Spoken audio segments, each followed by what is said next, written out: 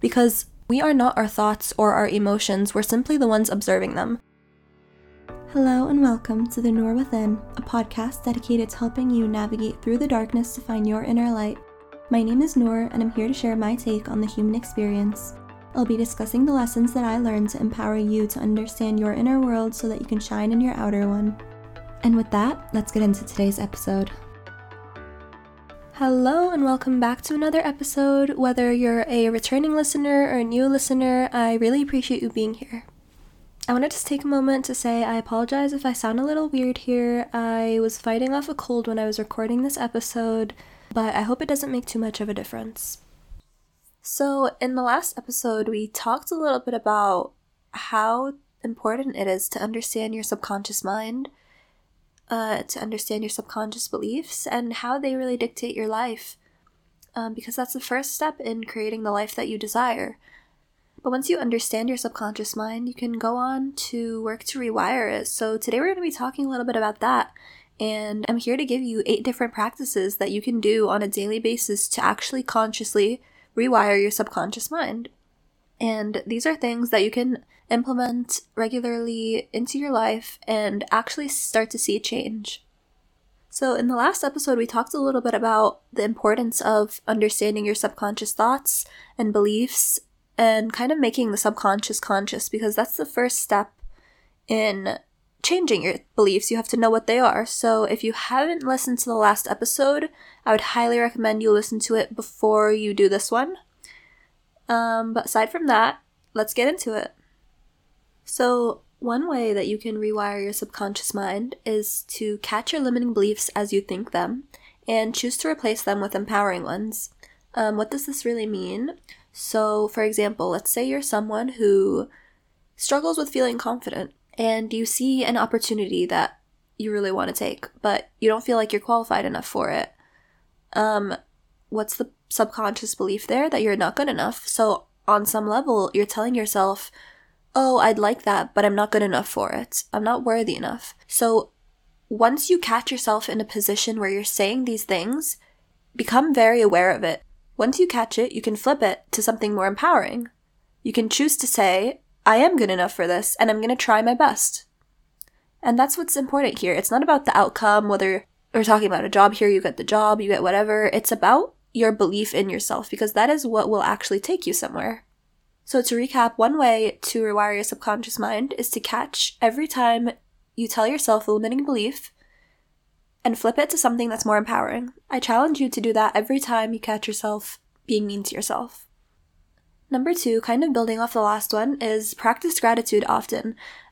I know a lot of people say this and it's kind of like loosely thrown around here and there, but I can't stress enough how important gratitude is, because on a neurological level, it really does rewire your brain.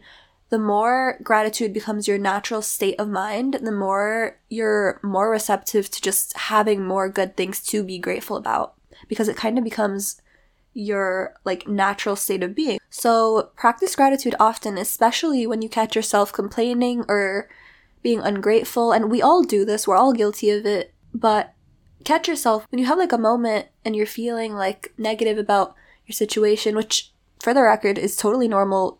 Negative emotions are very much needed in order to feel good emotions. But when you catch yourself on a loop of kind of complaining and just less focused on all your blessings, kind of just take a moment to shift your perspective and focus on what you're grateful for in the moment in your life. Just focus on gratitude. Keep it always in the back of your head, regardless of what you're going through. And I promise you'll start to see a really big difference in the way that you think and approach life. Number 3, allow yourself to let go of control and embrace the unknown that arises from that. A lot of us have these control issues because we have certain expectations and we think that we know how things should be, and we just kind of get really caught up in our own egos and forget that there's a lot of unknown things in the world that could actually be better than what we know. So being in a state of needing to control everything kind of just reemphasizes the fact that you have no control, and this in turn makes you be in a state of fear, and this is where anxiety comes in, and you get worried, and you have all these kind of chains on you. And when we let go of that, you'll feel so much more relieved. You'll feel so much more able to actually enjoy what life brings to you rather than what you think life should bring to you. And when you start to embrace this, you'll start to see a huge change in your mind because you're no longer like clinging so tightly onto everything and how it should be, but rather you can just trust the flow of life. And obviously this involves balance too. It's not just like let go of everything and don't care. Like, that's not what we're saying here, but it's a delicate dance between caring enough to control what you can and let go of what you cannot control. Number 4 is make an effort to spend more time doing nothing. In other words, more being, less doing. And a really great way to do this is to spend time meditating. And even if you've never meditated before, I urge you to try it because, as they say, if you're someone who says that they don't have time to meditate, chances are that you need it the most. So regardless of how you decide to approach that, it's really important to understand like the underlying reason why meditation is good for us. And it doesn't even have to be done in any specific way. Once again, it's just a matter of, like I said, sitting and doing nothing and letting yourself enter a different state of mind. So a lot of us know that meditation is good for us, but not all of us really understand why it's good for us. And it really is like one of the best ways to rewire your brain because putting yourself in a meditative state literally changes your brain structure. The longer you go, the more you enter a different state of mind, and this in turn affects different parts of your brain and they literally change size. Like the amount of gray matter you have changes and it affects the hippocampus, and these parts of the brain are responsible for things like emotional regulation and informational processing. And not only that, but it also affects our nervous system and just regulates literally everything in your body. And everything in your body is a result of your brain state. So really, meditation, taking time to just be, not do, is such an essential step for rewiring your brain. Number 5, visualization. So what visualization is holding an image of what you want to be like, of your dream life, of all those good things. Hold an image of it in your brain. And if it helps, you can do visualization exercises like creating a mood board or whatever you like. Print out pictures of like things that you want in your life. And not only that, but the type of person you would be while having these things. And just hold this image in your head. This has actually been proven to rewire your brain as well, because it puts you in a state of mind as if you're already there. Because the brain actually doesn't know what is reality and what is not. So if you hold this image of your dream life, of your dream self in your head, your brain thinks that you're already there. And if you do this enough, you will get there. And this obviously takes time, but the more you hold that image in your head, the closer you will get to actually change your brain to act as if you have it already, until you do have it already. So visualization is a really, really powerful tool that you can tap into really anytime. Number 6, watch your diet. And I'm not talking about food, although that's obviously really important. But be mindful of what your mind is consuming regularly. We don't even realize it, but we are rewiring our brains every single day simply through what we see on social media. So I'm a really big advocate for intentional social media usage because we're all inevitably going to be on this stuff, so we might as well utilize it in a way that benefits us rather than hinders our way of thinking. And this can look different for everybody depending on what your desires are, what you want to be, what you want to do, but the key element is to follow pages and people that exemplify who you want to be or what you want to think.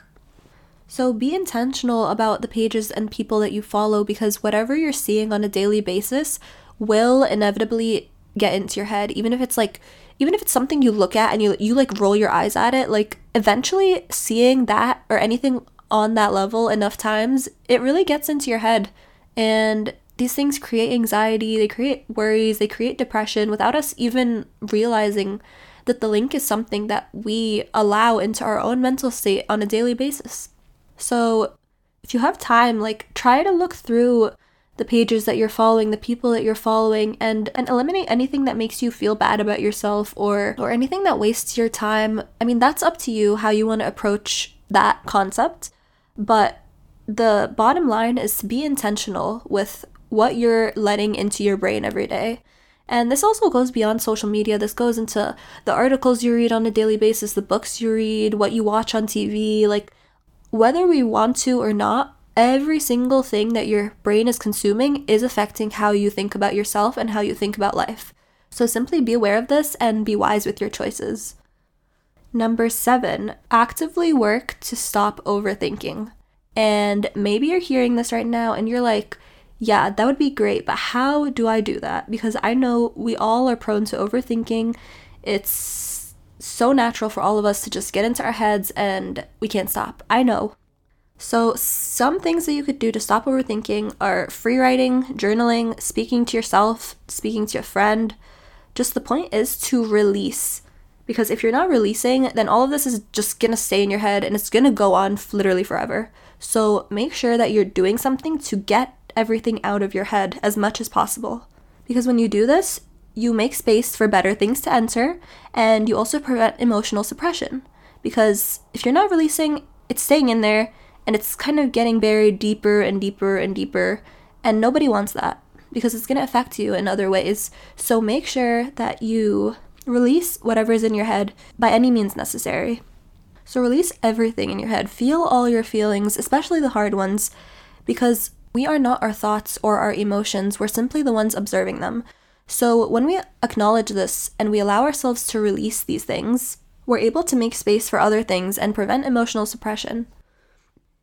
And this is really important because the very thoughts and emotions that you're kind of pushing away, they're always there in the background. And when you acknowledge them, they actually go away. I actually read this in a really great book called Leap Before You Look by Arjuna Ardag. And he mentions that your negative emotions or your negative thoughts, they're kind of like crying children, right? So if you have a crying child next to you, imagine you just ignore it forever or you push it away. That crying child is going to keep trying to get your attention and it won't leave you alone and it's going to be hurt, right? And what happens if you take that crying child and you give them attention and love and you nourish them? They're going to stop crying and they're going to be content after. Your negative emotions and thoughts are exactly like that. So when it comes to all the thoughts and emotions and craziness in your head, give it attention in order to release it. And that is how you can actively work to stop overthinking in order to make space for better thoughts in your head. And number 8 is take the risks. Step far out of your comfort zone while believing that no matter what, things will work out for the greater good and that you are more than capable of achieving anything that you set your mind to. Your wildest dreams and fantasies are truly, really reachable only if you allow yourself to believe that they are. The only limits that exist in this world are the ones that you put upon yourself. And this is hard to grasp if you're not used to thinking this way, but the more that you take the risks, the more that you step out of your comfort zone, the more your brain gets adjusted to that. So if your current comfort zone is this small little bubble right now, and you step outside of it, eventually your comfort zone expands and it reaches that new point that you reached. And the more you keep doing this, the bigger your comfort zone grows. And this bubble that we're talking about is just like your brain.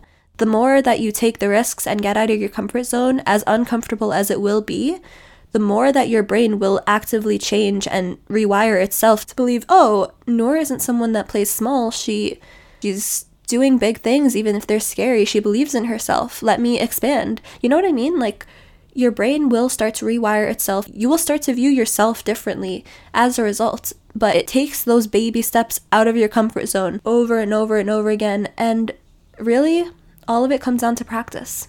And this is a little bonus tip. It kind of can apply to every one of the 8 things that I mentioned already, but make sure that you have a constant focus on what you do want instead of what you don't want. So shift from worrying about why something isn't working, why something isn't happening, and instead think about how it would feel for it to work or happen. Like, embody that emotional state as if it did already happen. And this one is kind of more of a play on point number 5 of visualization, but really, if you keep this in mind for any of the 8 steps that I mentioned, you will get very far because you're focused on what you want. So as a result, you will get more of what you want. But if you focus on the negative, then you will get more negative. So there we have it. These are 8 ways that you can actively rewire your brain on a regular basis These are regular practices that you can really do at any moment in time. And the more you practice them and the more they become a regular part of your way of moving through life, the more you will experience really amazing changes and get one step closer to everything that you want in life. It all starts with you choosing to make the change and consciously rewiring your subconscious mind. So thank you again for tuning into the Nor Within today. If you found today's episode of any benefit to you, if it helped you in any way, I'd really appreciate it if you could leave me a review on Apple Podcasts, because this helps get my podcast more out there, helps me get more exposure, and we could all work together to become better. So thanks again for tuning into the Nor Within. Stay tuned for the next episode, and I hope you have a radiant day.